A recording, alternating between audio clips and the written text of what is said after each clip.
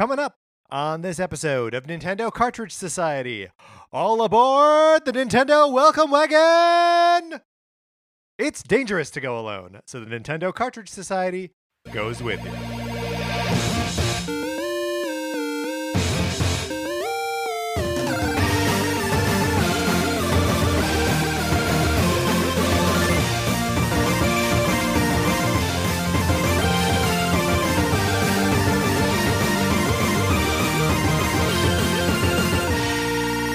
Welcome to Nintendo Cartridge Society. I'm your host, Patrick Ellers, and I'm joined, as always, by the other host, Mark Mitchell. How's it going, Mark?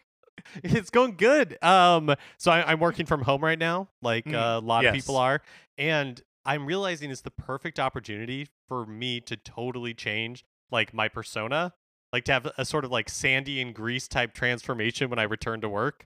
Absolutely. Well, wait, for when you return to work, or just something to like relish in while you're home and like no one's gonna make fun of you. No, actually, I mean, that's a great point. If I was ever going to grow my hair out, which, by the way, would look horrible, now would be the time to do it, right? 100%. Yeah. I don't know if you are saying this because you can see that I have shaved down to just the mustache. But I normally have like just a fine layer of stubble to occasionally it borders on being a beard.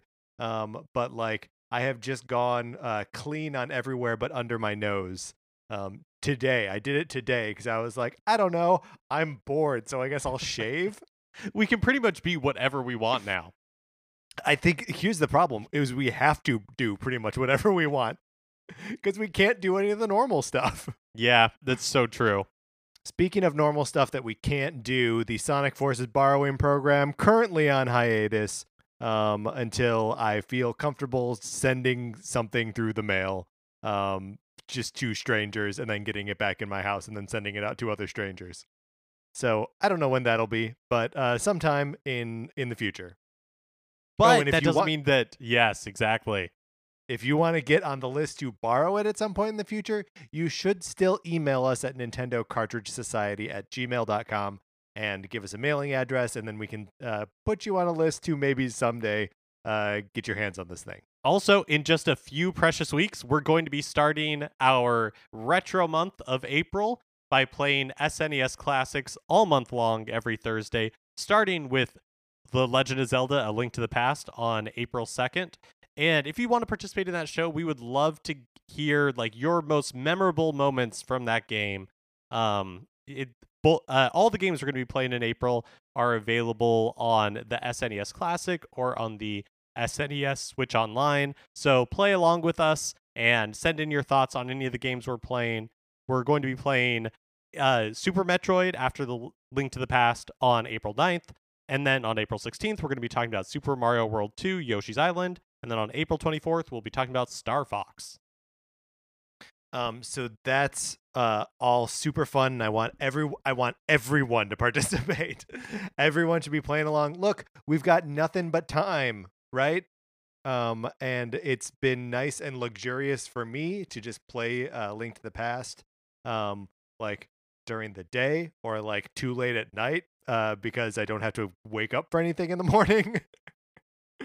So we'd love for people to play along. Okay, so we have two topics to get into this week. We are going to be answering a listener question about like a great first year of Nintendo games. But first, we have got the Indie World Showcase that we're gonna recap and talk about. So let's do that. Let's get into the Indie World Showcase.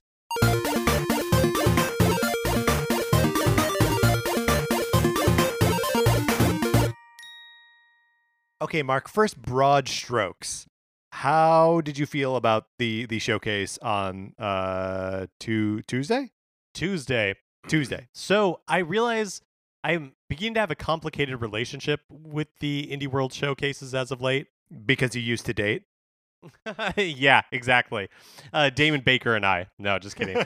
No, so I feel like they're kind of stuck in this interesting area where previously the Indie World showcases were exciting kind of because we knew what was coming. Like all of the indie games that we loved from other platforms would be announced for Switch, and that was super exciting that we'd be able to play them on our Switch.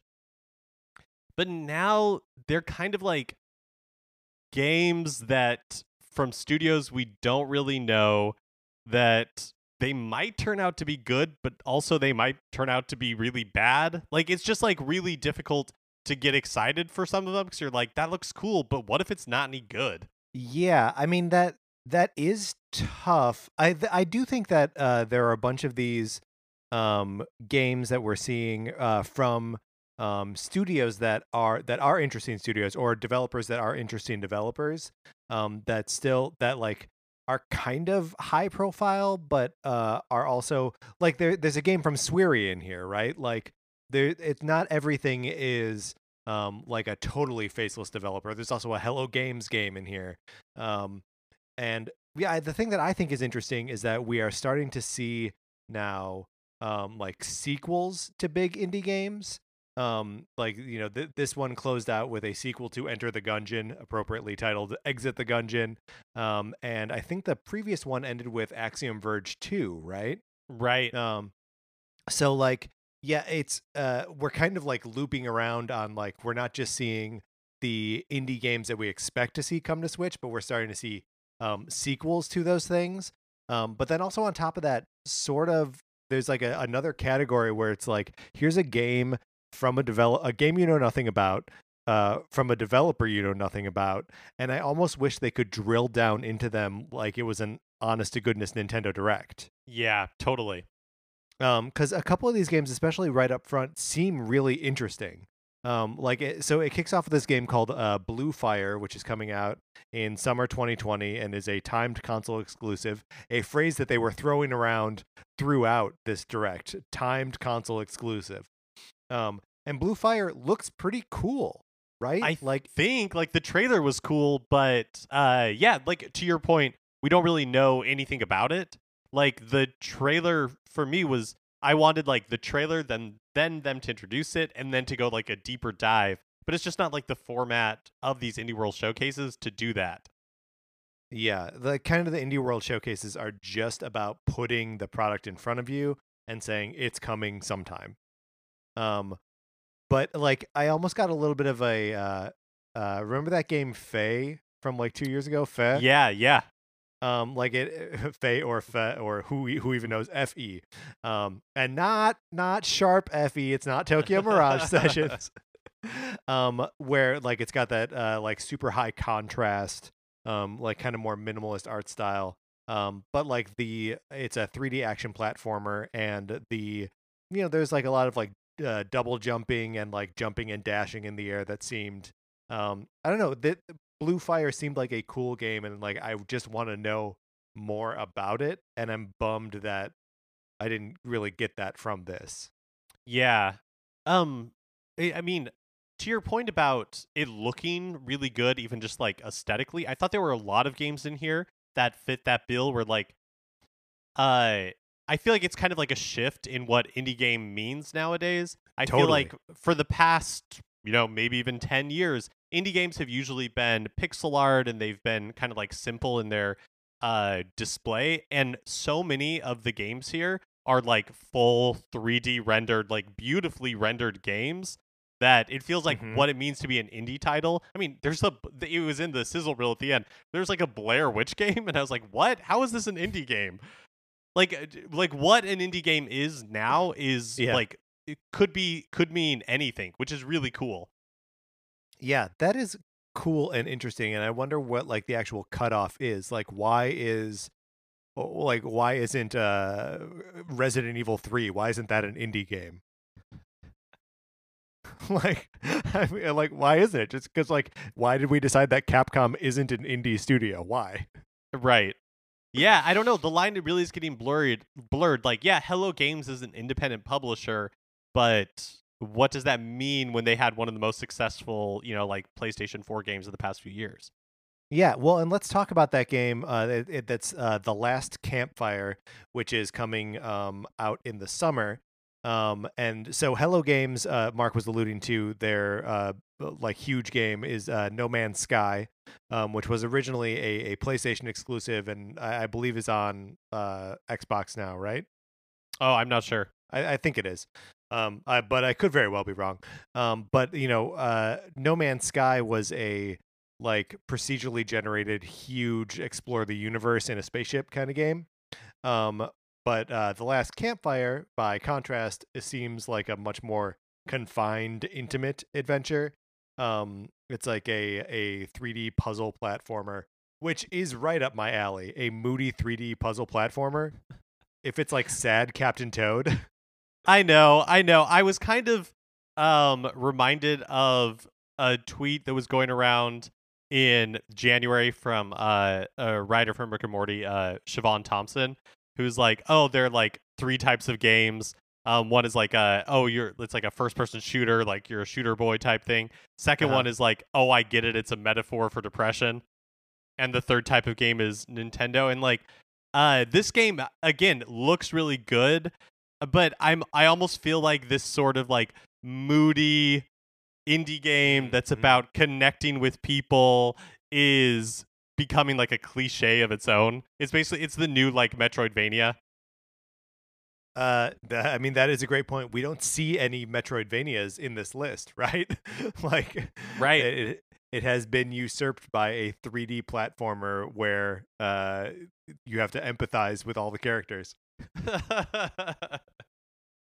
So we'll just kind of run down some of the other games that were announced here and talk about them real quick. There's a game called Baldo that is an action RPG that looks. This one looks super, like the visual style was really nice.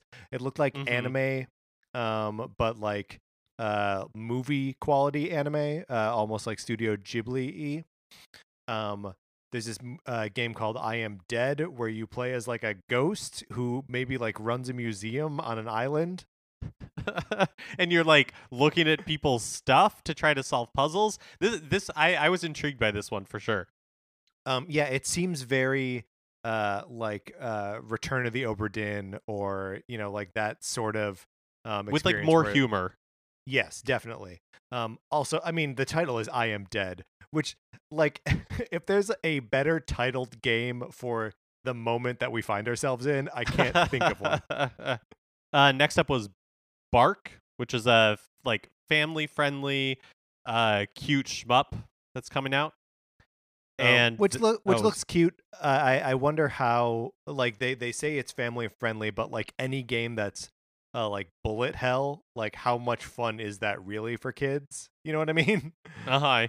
Up next was Freak Apocalypse, which is coming summer 2020, another Time console exclusive. This is a Cyanide and Happiness, the webcomic adventure game. Yeah, I tell you what, I did not care for this part of the presentation where the Cyanide and Happiness guy is like interviewing one of the characters from it. Yeah, it wasn't really my thing either. I don't know. There was just like something about this one where the seams of the presentation were showing a little bit more, where it was like a little too obvious that they had just like contacted developers and were like, "Hey, shoot a video talking about your thing. We'll stitch it all together in this like one presentation." And yeah, this was a segment that like went on a little bit too long. Yeah, just like wasn't really for me. I get that I get that like the game itself is probably full of that like style of humor and like those bits. So maybe we actually were getting like a taste of what Freak Apocalypse feels like. But if that's the case, I have no interest in playing it. This next one though, Summer in Mara, another time console exclusive for spring 2020 this time. It's like a 3D farming exploration game. It just seems really pleasant. Yes. Which it like again, what I'm craving right now are just like worlds that I can escape to that I want to live in, and this one seems like a world that like, yes, that is where I want to be right now. Absolutely. On the flip side of that, the next game is called Quantum League, which is coming out sometime this year, and it's a time traveling competitive shooter. So like every time you like go out, so I don't know if I can totally wrap my head around it, but I think it's that you're in like a competitive shooting arena, and when you die, like you reset to like the beginning, and you have like a ghost basically that recreates your exact movements from your previous play, so that like if you want to try to surround someone, you can do it by like in your first game you go around to the left and then you die, and then the second time you go around to the right, and then you're technically on both sides. But that seems hard to, for me at any rate, to like actually use, and it will seem like there's just a lot of chaotic bots running around. Yeah, the idea sounds really cool. And if they're able Yes. to like make that mechanic approachable, I think it could be really fun. And hopefully I feel like these types of games are really hard because unless there's a lot of people who are playing, then these online shooters it's really hard to like get into one of those if there's no community around it. Yeah, Um it makes me think of the one from one of the earlier indie showcases. What is it called? Where you would like shoot body parts and they would like grow or shrink. Yeah, I can't remember the name, but that was exactly my thought too. Where it kind of has like a Day of the Dead type look to it, and Yes. then as people like did better, they became more of a target because like their head got bigger, their arm got bigger, and again that was another one where the mechanic seems really fun, but I think it had a kind of troubled launch, and they tried to like reboot it a few months later, but it's just one of those things where if you don't get a community around it, it's gonna be hard to be successful. Yeah, to me, both of these actually sound like good modes in other multiplayer shooters, right? Mm-hmm. Like if Fortnite had a Quantum League mode that like people would be into it and they would play it, but like that the underlying shooter game has to be good and something people are already engaging with. Um, but I mean, it's a cool concept. Next up was The Good Life by Swery, developer of Deadly Premonition and Deadly Premonition 2, which is coming to Nintendo Switch. We I keep saw forgetting about that. Yeah, we saw Deadly Premonition 2 revealed in a previous Indie World showcase, I think. So honestly, this game itself looks cool. You have to solve a murder as a lady. You can ride around on a sheep and turn into a cat. It's like like the perfect English town, but underneath there's something going on. Yes. I'm fascinated, having never played Deadly Premonition. I'm fascinated by the following that Swery has, in the sense that Deadly Premonition, when it came out, was a very divisive game. Some places, I think Destructoid gave it a 10 out of 10. Other places were giving it like a 2 out of 10, just because it was very, like over the top and the combat was janky. But has even at the time, it had like a real appreciation and people have a fondness for it. And so it's interesting to me that having not played any of his games, that he has become so beloved for a game that, is just kind of like, I don't know, hard to wrap my mind around. Yeah, well, I mean, I think he occupies a similar space in like the game dev world as like Suda51, where like Mm-hmm. even if the game is a little bit janky or like not to your specific like aesthetic, that the vision for the game is so clear and so unique that like you're playing a Swery game, or you're playing a Suda51 game. And after that, we saw The Last Campfire from Hello Games, which we had talked about before. And then next was Pixel Junk Eden 2, which is coming out this summer, which I am really excited for because did you ever play Pixel Junk Eden on the PS3? I've never played any Pixel Junk game, period. It's the only one that I've played, and I still have the soundtrack on like my phone from the first game. Oh, really? It's really good. And so, and I have such fond memories of playing it with my friend. And so, the fact that there's a sequel coming out after all these years, has to have been over a decade at this point since the first Yeah. game was released. That it made me really happy to see it. Next up was a card-based strategy game called Faria, which is coming out in March. And we don't have a lot of March left, so it's got to be coming out soon. They were boasting a big single player campaign, and then also like competitive and co-op modes. And then after that, we saw a game called Eldest Souls. And you have to imagine that they picked the word Souls because they want people to think that this is a Dark Souls like game, right? Yeah, I mean, even in the narration, they were talking about how it was like, like difficult and Yeah. gritty and all about loadouts. I also feel like it's like a mashup of two things people love, because I know eldest is not exactly elder, but it sounds very similar to Elder Scrolls. Yeah, you're right. So I think it's a very strategically picked name. And then we'd got like the sizzle reel of indie titles, including the Blair Witch game that we mentioned. Mark, you highlighted two more from the sizzle reel. Yeah, there were two that I was interested in. So first is Sky from that game company, who also made Journey. Sky is available on iOS and Android right now. I haven't played it, but I played Journey and loved that game on the PS3. And so when this comes to Switch, I'm really interested in playing this one. And then the other thing that they showed, which was just a brief trailer or just a brief clip, was this game Superliminal. And it looked so interesting to me because it looked like it was all about solving puzzles, but the puzzle had to do with like perspective and like proportions and all that kind of stuff. Like they showed like somebody picking up like a dollhouse off the table and then moving it across the room, and suddenly it was like full size, and like all that kind of stuff. Like that seems like it could be a really fun challenge. Did we see Superliminal at like a previous Nintendo Direct, or maybe like it was in a PlayStation State of Play or something? I feel like I had seen that game featured somewhere else before. Might have been even at E3 last year. Yeah, maybe.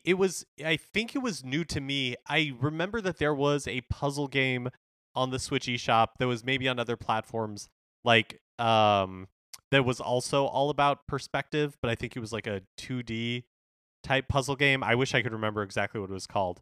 But Superliminal specifically was new to me as far as I remembered. And then the whole presentation closes out with Exit the Gungeon, the sequel to the enormous hit Enter the Gungeon. Mark, have you ever played Enter the Gungeon? No, it's just it would be way too hard for me. It would be way too hard. It looks Exit the Gungeon is actually the most that I've ever seen like gameplay of this sort of thing, and it looks like a ton of fun. It looks really stylish, but I just know that I would be so bad at it. So my understanding of Enter the Gungeon is that it's like a top-down perspective, and Exit the Gungeon appears to be more like side-scrolling. Oh, interesting.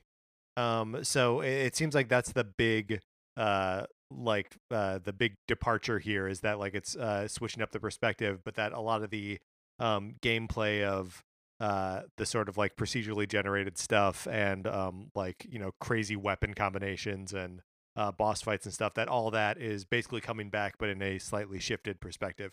The only time I ever experienced Enter the Gungeon in any capacity was at E3 2 years ago, when I like needed a break from the show floor and went to the Devolver Digital like parking lot party.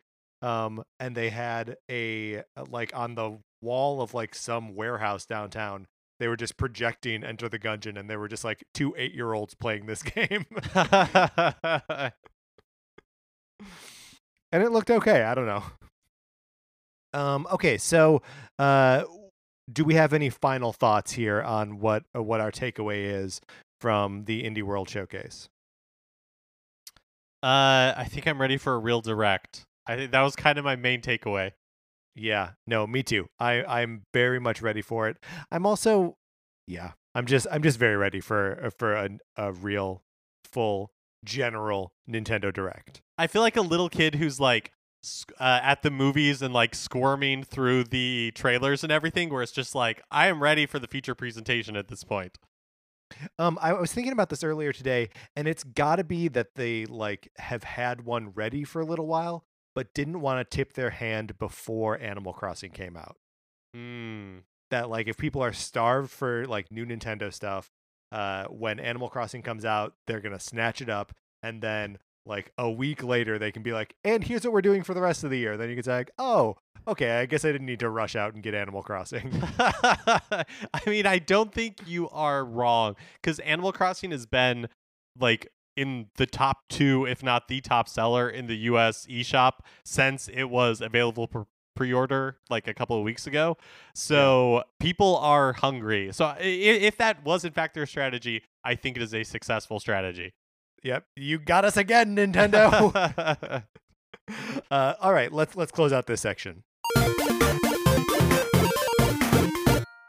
And that brings us to an email that we got from a newer listener, Christian.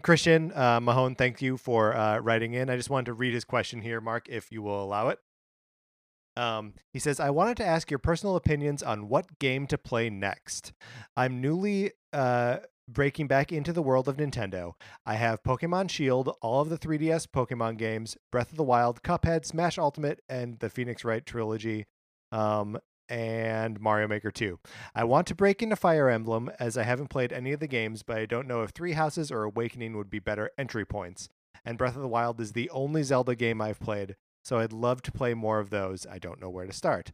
I also think it might be a good episode, which is what we're doing right now, to kind of lay out good jumping off points for modern Nintendo consoles. Sort of, if you haven't played any Nintendo games but have a Switch and or 3DS, this is what a fantastic first year might look like. But before we launch into what our fantastic first years might look like, where would you direct him to go for a Zelda game next? Okay. Well, here's the thing: is that Christian, I would recommend you pace yourself with Zelda games. Yes. Because Breath of the Wild is pretty much a brand new take on it, but then kind of the older ones follow a very similar formula. So I don't know that there's a need to really like binge yourself on Zelda. So my pick for out of the games you listed that you should play next is I think you should transition into playing Super Smash Bros. Ultimate, because I think it's like a quintessentially Nintendo game, but a totally different experience than you had with Breath of the Wild.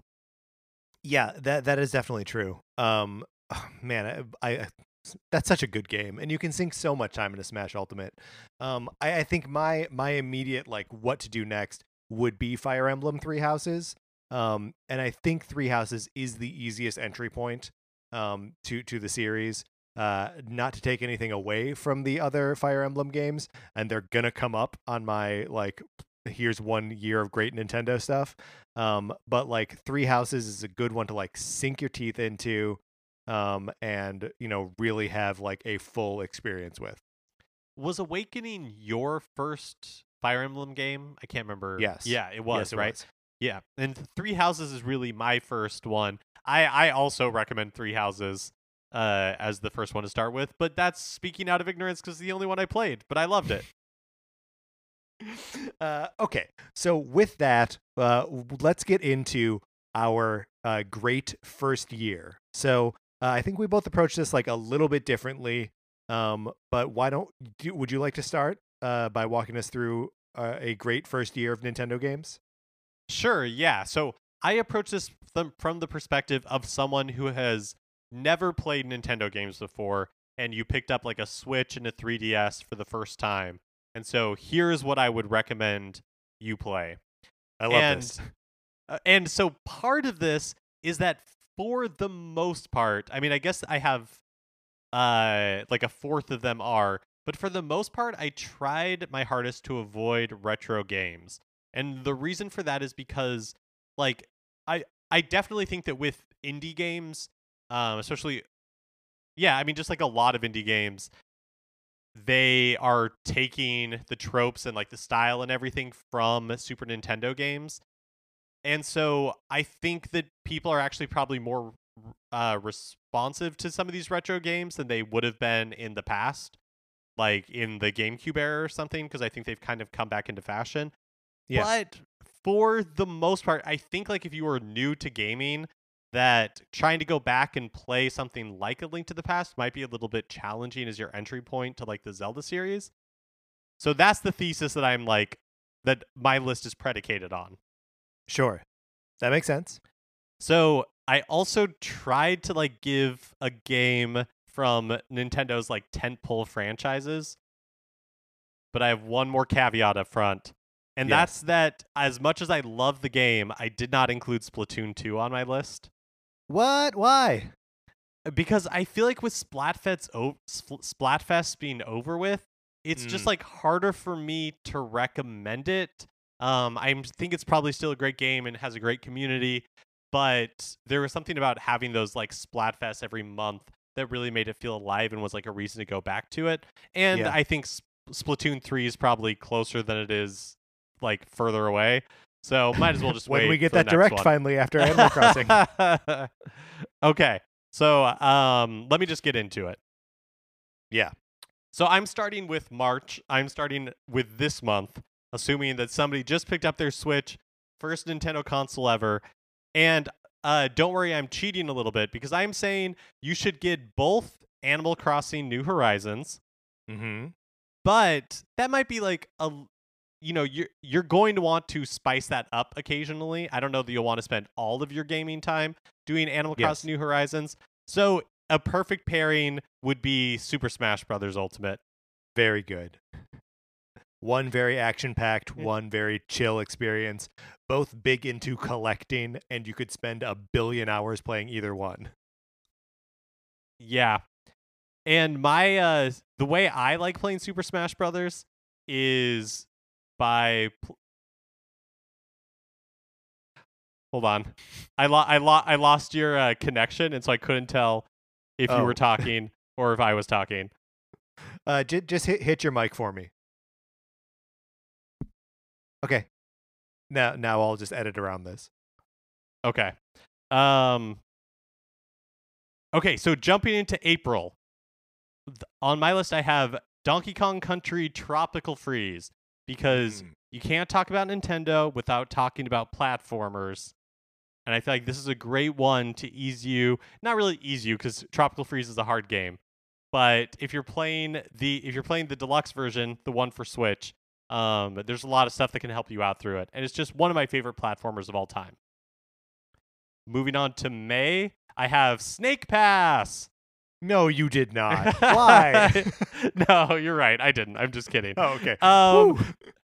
So May is another month where I'm doubling up and I'm saying Breath of the Wild at this point, but also Breath of the Wild is such like a for me it was such a solitary experience of like exploration and all that kind of stuff that I think a good pairing is Snipper Clips. Sure, you're kind of just recreating your first month with the Switch right there. Yeah, and I mean, it was a great first month. I would wish it on anybody. So after like the big like meaty exercise of Breath of the Wild, again, something just a little bit more fun that you can pick up. That's how I kind of have to balance games. And so for June, I have Mario Kart 8 Deluxe. Mm-hmm. July, I have the first retro game on my list, which is Super Metroid. Still, I think the like perfect Metroid experience. That's interesting. That I didn't realize that you'd be putting like actual retro games, not just like retro, not just avoiding retro styled games, but like here's a genuine game from 1993. I guess that one of the reasons that I picked Super Metroid is because yeah, it is a retro game, but so many like modern indie games are just built on the same formula. They basically just are doing Super Metroid. So I kind of feel like it's aged really well. So even if you are new to Nintendo games, it won't feel so like old or foreign, I guess was my thought. Plus, we're going to be playing it on April 9th, so yeah, exactly. Next in August, I have Super Mario Odyssey. Mark, I also have Super Mario Odyssey in August. The thing is, Super Mario Odyssey would not necessarily be my pick to introduce somebody to 3D Mario, but it's on Switch, and it's a great game. Yes, it is. So September, I have another retro game, and this is Kirby Superstar. which is available on the SNES Switch Online. This one, I think multiplayer is a must. And of the games I'm recommending, this is the one that like I will hedge my bets the most because I have such fond memories of playing this game like 20 years ago. So Yeah. how well does it hold up now? I can't really say, but in my mind, it's like the perfect Kirby game. In October, I have Fire Emblem Three Houses. Again, after a few like shorter experiences, it's time to dive into something meaty. Yeah. The fall here is pretty meaty in general. I have the first 3DS game on this list, Legend of Zelda: Ocarina of Time 3D.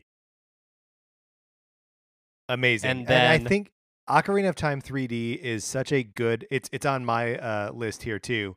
But it's such a good like marriage of like classic game with like new game upgrades. It's sort of the best of the Nintendo 64 era and the best of the 3DS era at the same time. Yeah, and I also feel like it's a really good, like, quote unquote, modern entry point to older Zelda games because Totally. the format of it is so a link to the past in 3D that, you know, if you like this, then you can go even deeper and you could play some of the older Zelda games. I just feel like like you said, it's a really good marriage of like the modern and the old. In December, I have Pokemon Sword or Pokemon Shield. Your choice. Of course, Pokemon Shield is the better version, but Nope, play it's Sword. up to Play you. Sword. Sword's the better game. Don't let Mark lie to you. Just don't start Sobble. Just don't start Sobble. Just right. Yes, that's the one promise you have to make. I you know, as more of a casual Pokemon fan, I just feel like Pokemon Sword or Shield is the one to get if you haven't played one before. January, I have my final. Well, actually, that's not true. January, I have another retro game, Super Mario World. This one was tough for me. I was trying to think of like an older 2D Mario game that I would put on the list. And as much as I love Super Mario Brothers 3, I do wonder if you are new to Nintendo games and you started gaming in like a more modern era, if you would find Super Mario Brothers 3 a little bit underwhelming. Sure. You the whole time you'd be like, "Hey, where's Yoshi?" And you'd be right to ask that question. And like the levels are, you know, like short. They're not bad, but they're just like shorter. I just feel like Super Mario World did it a little bit better in those regards. And then finally in February, I have Dr. Mario because you have to have a puzzle game on here, and Dr. Mario is just so good. Yeah, that's great. Mark, that is a great first year of Nintendo gaming. So two ways that our lists are different. One is that I was not nearly content to do one game at a time. I was assuming someone enthusiastically chasing a new Nintendo habit. And the second thing is, I think just from the way that Christian posed his question, I was assuming that the person had already played Breath of the Wild. That like they got the Switch because of Breath of the Wild, and then we're like, okay, now what do I do with like my next year with this thing? I don't know why I assumed that, but I did. The other thing I assumed was not a March to February year, but an April to March year. Oh, well, that will change everything. That'll change everything. And then I guess the last thing. Oh no, those are all the things. Okay. So the very first thing is to lay down a foundation. There are three games that you must download right away, and then you will play them all year long. Just whenever you need to fill gaps or need a break from what you're currently playing. Those games are Tetris 99, Pocket Card Jockey, and Mario Kart 8 Deluxe. Because yeah, go ahead. I was just gonna say, I mean, these are good picks, and I'm glad that we're getting a little bit of both. I had Dr. Mario on mine, and you have Tetris 99 on yours. Yes.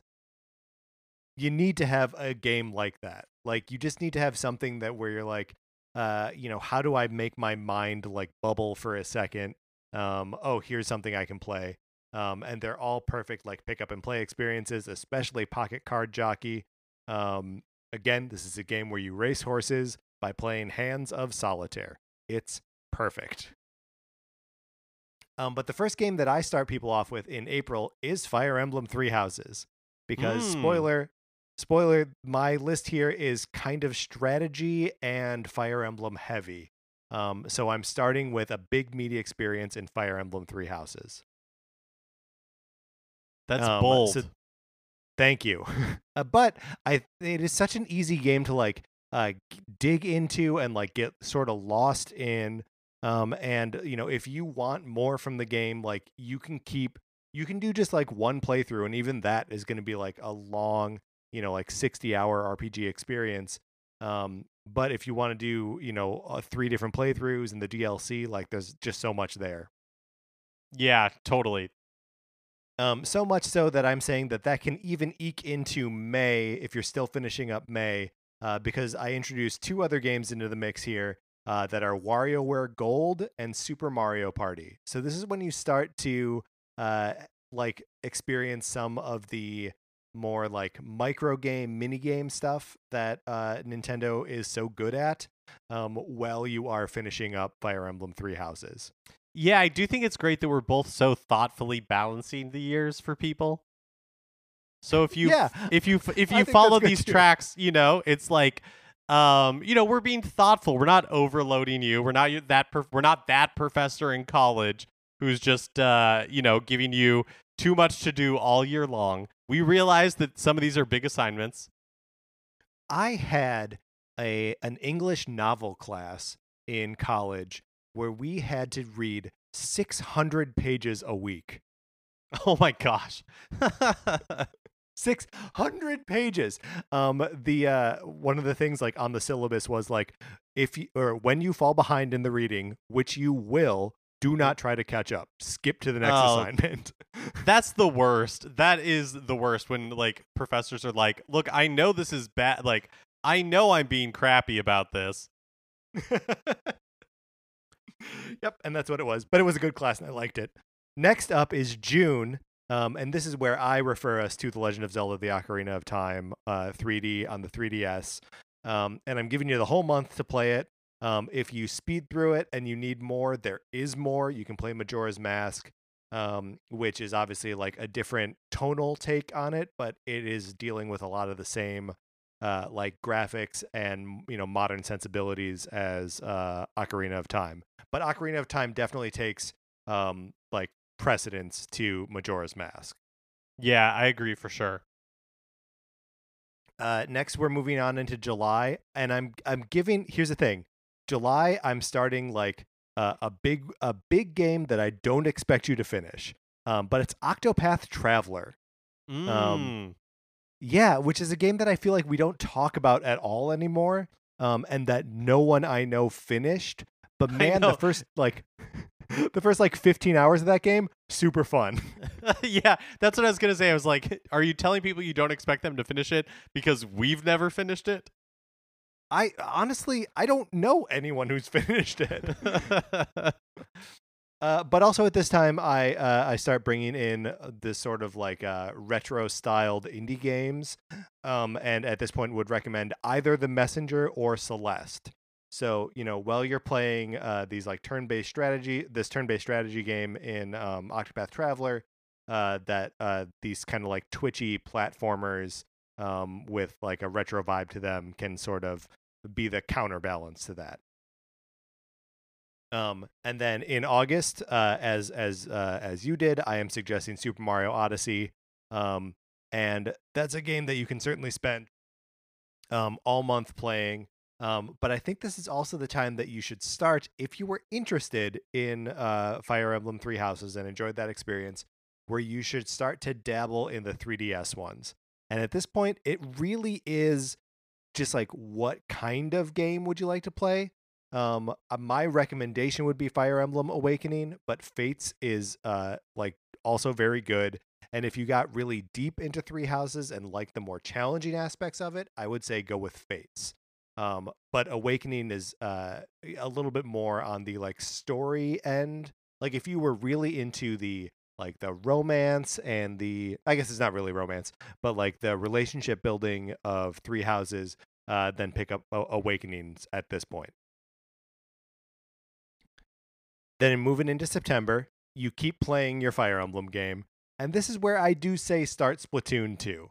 Like and like get into it, because there are two different ways to play Splatoon 2.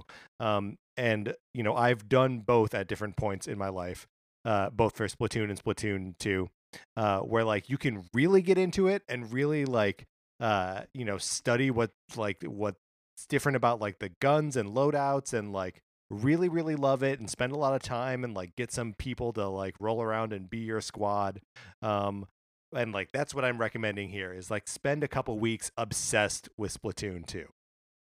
Yeah, I loved that game, and I still love it. I haven't gone back to it really since the Splatfest ended, but I became obsessed with Salmon Run, and they added so many more like maps to Salmon Run. By the end, that was like my favorite mode. I would just spend so much time doing attempt after attempt at Salmon Run.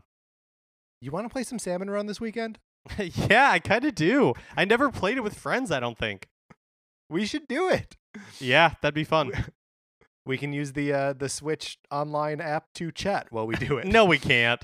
No, we can't. This is also where I say if you need downtime while you need something to like some non-Fire Emblem thing to play on the 3DS, this is where you download the Twilight Princess Picross game, because it costs you nothing. And you just need to buy it with My Nintendo points. And it is one of the best Picross games I have experienced. This will also be a good just like test for you to determine whether or not you are into Picross, because that will determine what happens in the final months of my list here. Can you really pick it up with, is it platinum points? It's whichever one isn't the one that you get from spending money on the Switch eShop. Oh yeah, that's platinum points. So a lot of times, like I'm just totally lousy with them because I've never spent them on anything. I should totally download that. You can buy a game with them. In fact, it's the only way to get it, and it's amazing. Okay, now we are to October, and for the range of October through December, I say you are playing Dragon Quest XI-S Echoes of an Elusive Age Definitive Edition for the Nintendo Switch. You are going to take your time with Dragon Quest XI-S Echoes of an Elusive Age Definitive Edition. Any time that feels like a good stopping point for the night, for the day, for the week, you're going to take it. And every time you come back to it, the game is going to very helpfully remind you where you are, what you were doing, and what was important. And it's a super smooth experience. Don't rush through the game. Take your time. Man, I've really got to get back to it. I have only put like maybe an hour in. I started playing it right after I finished. I started playing it after I finished Three Houses, and I just felt so overwhelmed. I was like, I cannot commit to another enormous experience like this, and I've kind of been coasting ever since, waiting for Animal Crossing to come out. But I know like I love Dragon Quest. So many people I know have loved this game. You loved this game. I've really got to get back to it. But in the meantime, because if you're only going to play the game for like half an hour at a time, and then take an entire weeks off, all the rest of these months have other games in them. So October, I'm saying Luigi's Mansion, baby. Spend some time with Luigi's Mansion. It's an adorable little like diorama of a game.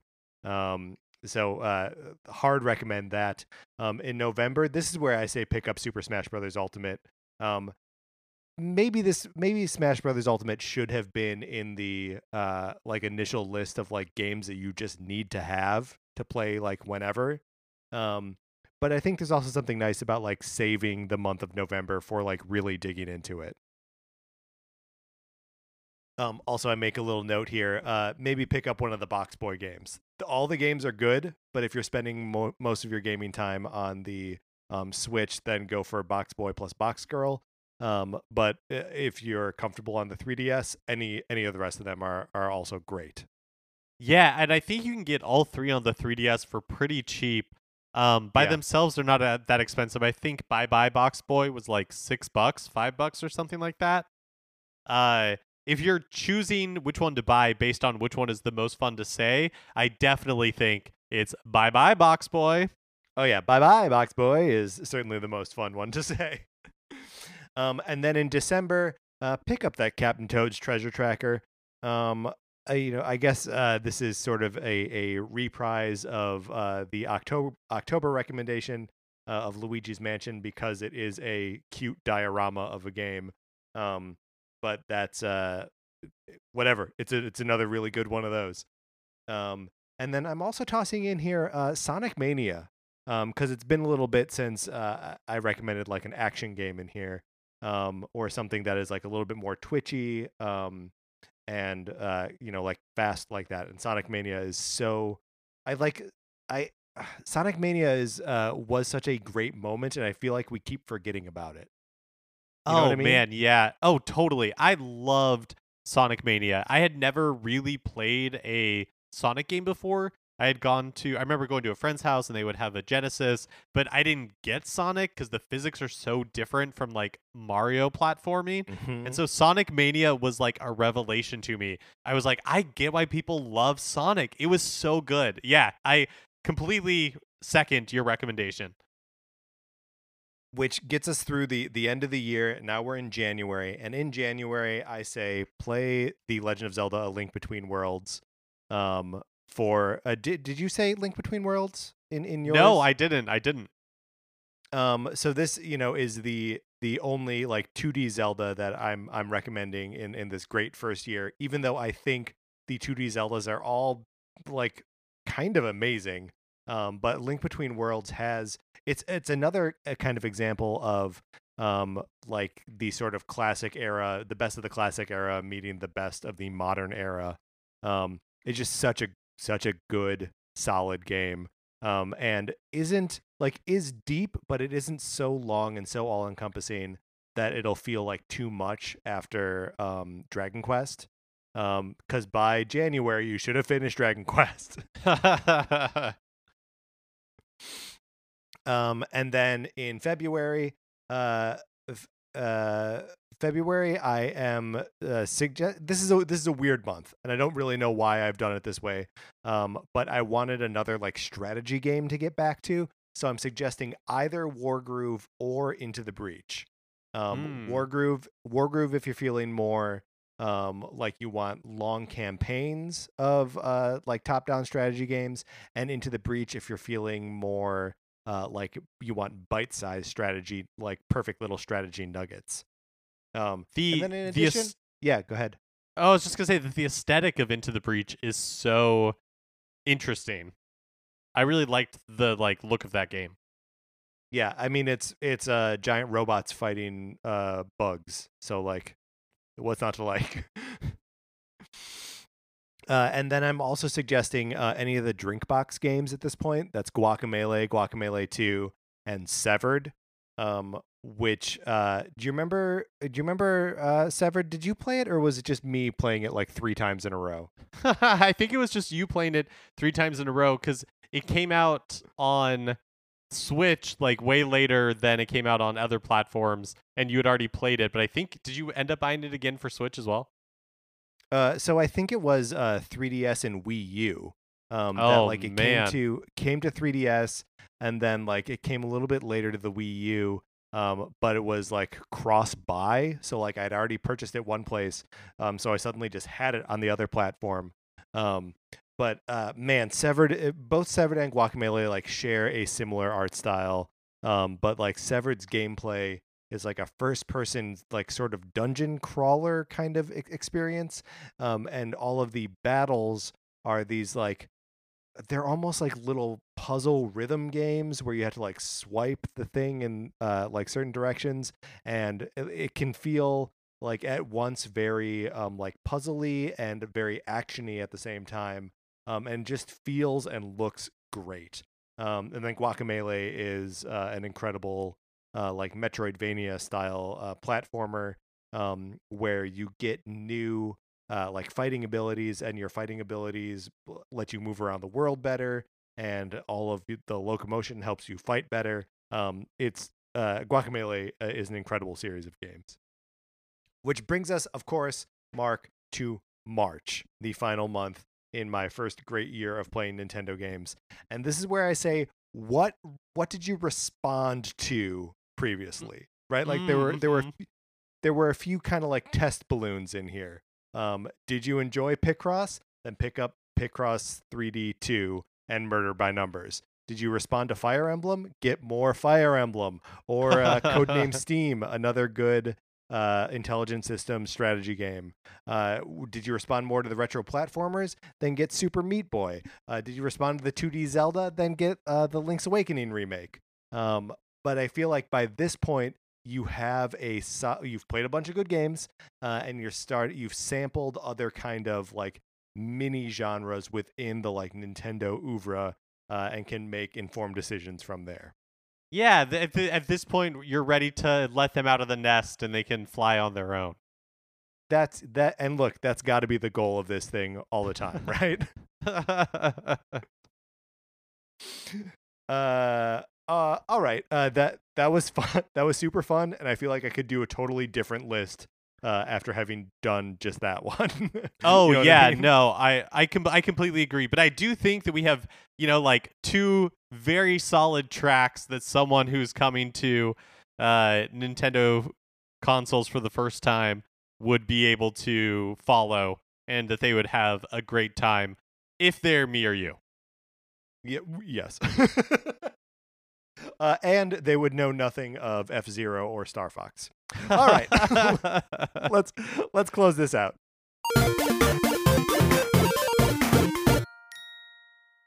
Those are our recommendations for a great first year with Nintendo, but we would love to hear yours. If you would like to write into us with your list of how you spend your first great year playing Nintendo games, you can write to us at nintendocartridgesociety@gmail.com. At gmail.com. Let's see Mark, how that one worked out.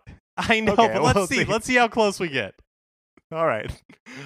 So however that lines up, just know that I didn't edit it at all. That's how it lines up. Okay, that's going to do it for this episode of Nintendo Cartridge Society. Remember, you can please rate, review, and subscribe on Apple Podcasts. If you like the episode, you can share it on Facebook or Twitter. On Twitter, I'm at Patrick_Ellers. Mark is at MKE Mitchell, and the show is at Nane Cart Society. And we also have a Facebook page, which is just Nintendo Cartridge Society. Olivia Duncan made our logo. Our theme music is provided by 8-Bit Betty. You can get more of his music by going to 8bitbetty.com or by listening right now. For my co-host, Mark Mitchell, this is Patrick Ellers saying thank you for listening.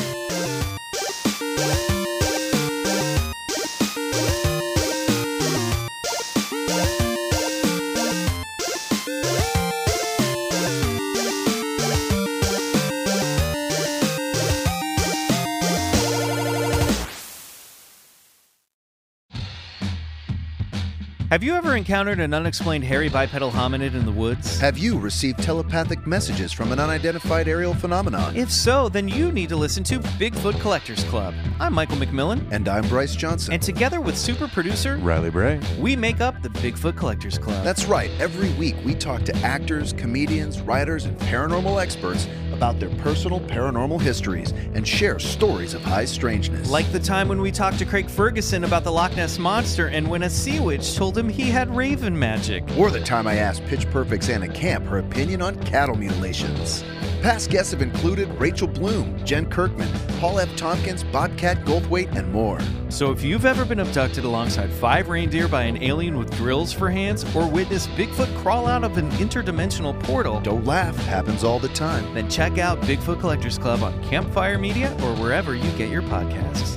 Bigfoot Collectors Club. You're here to believe us. wait, is that how it goes?